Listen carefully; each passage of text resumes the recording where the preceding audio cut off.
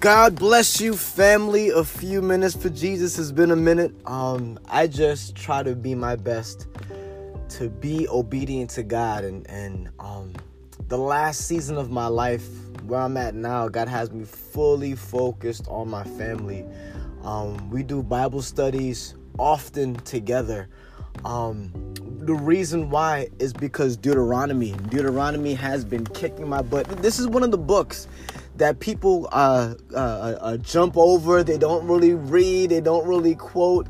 It's basically the same thing that was in Exodus and Leviticus back in Deuteronomy. But Deuteronomy is so major because this is literally pre-promised land. The last time the children of Israel were at this point, they sent the spies in. Remember that? They sent the spies in, the 12 spies in.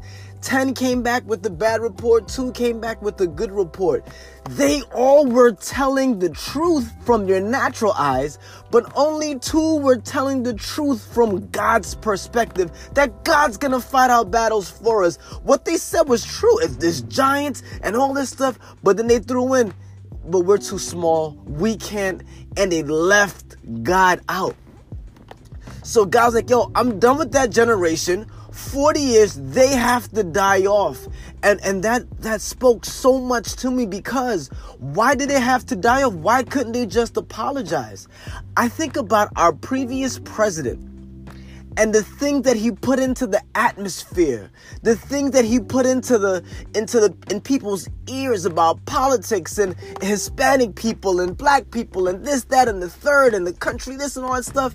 And now, for the next few generations, we're going to have to deal with the consequences of bad leadership. I'm just going to say it. You can get mad at me all you want. There's some things I 100% agree with our presidents on, but there's some things I can also disagree with as well. And some of the rhetoric was so negative that my grandchildren are still going to have to deal with the consequences of 4 years of nonsense. We have to be careful of who we're electing into office. We have to be careful who we're aligning with. We have to be careful of who we're putting into these places of leadership, because generations are going to have to suffer. And right here, the children of Israel, a generation had to die because of their sin. A generation had to die because of the lack of leadership. A generation had to die because they were not in alignment with the kingdom of God. They were not in alignment with God. A generation had to die in the wilderness. God, so many people had to die in the past few years, in the past 2 years, because of COVID. People had to die because of how we handle race relations. People had to die in America because we did not handle what we needed to handle the way God expected us to handle it. People had to die. My boy told me it's a great quote. The double standard is the standard. When black people were complaining about police brutality, this is what some white people were saying. They were saying, yo, you should just comply. Why can't you just comply? If the police officer pulls you over, just comply. Yo, now mask mandates by the government is being passed down, and they're like, I have my rights. The same people who were telling black people to comply, I will not comply. I will not comply. Double standard is the standard. And we see here that God doesn't deal with that nonsense. A generation had to die. A whole generation had to die before they got into the promised land. And here we are in Deuteronomy, and Moses is on his final leg. He's about to die, and he has to pay the penalty of his sin, just like we all are going to have to pay the penalty of our sin. And God is about to remove Moses. And as Moses is leaving, this is not a word for the old generation. He's repeating the word for the new generation. This new generation, they don't get a new word. They don't get something different. And sometimes us young people, I'm not young anymore. I'm about to be 40. So sometimes young people, we feel like we have to abandon the old and fully embrace this brand new thing. What is the word that God spoke? That is what must be done. What is the word that God spoke, and that must be done? And the word that he gave to Moses and the children of Israel back in Exodus, that has not changed. We're here in Deuteronomy, and that word stays the same. He reiterates the same word that was given to the children of Israel at Mount Sinai. Boom, here we are again. And he's giving the same word, not a new word. It's new to them, but it's not a new word. The same word their parents got. You now have to carry it out. My young people, there's a word that your father was given. There's a word that your grandfather was given. There was a word that your mother was given. There's a word that your family was given. There was a word that your grandmother was given. And they could not carry it out for some reason.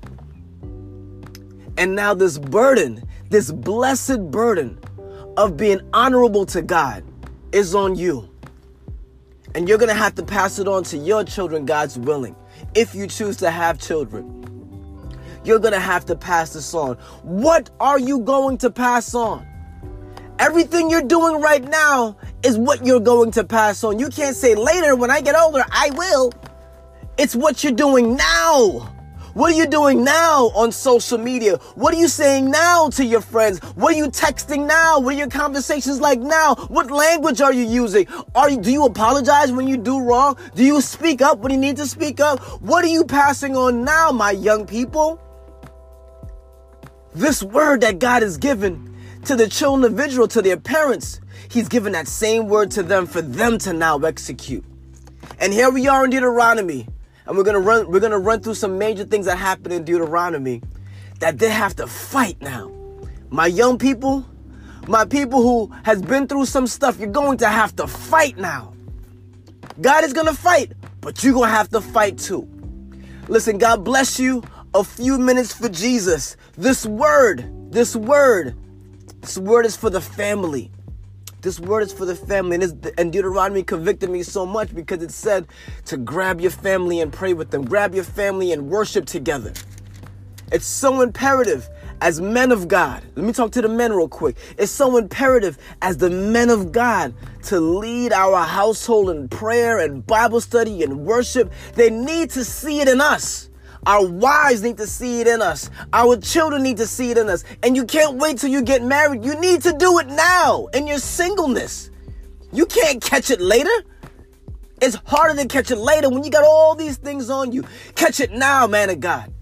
Catch it now. Lead it now in your own personal life. So when you start dating, or when you have a girlfriend, or when you get engaged, or when you get married, or when you have kids, it's the same word that was given to you. You're carrying that out. Family. A few minutes for Jesus. Men, grab your family, grab your baby, grab your wife, grab your girl. Pray together and put God first in all that you do. Worship God together. God bless you, family. Peace.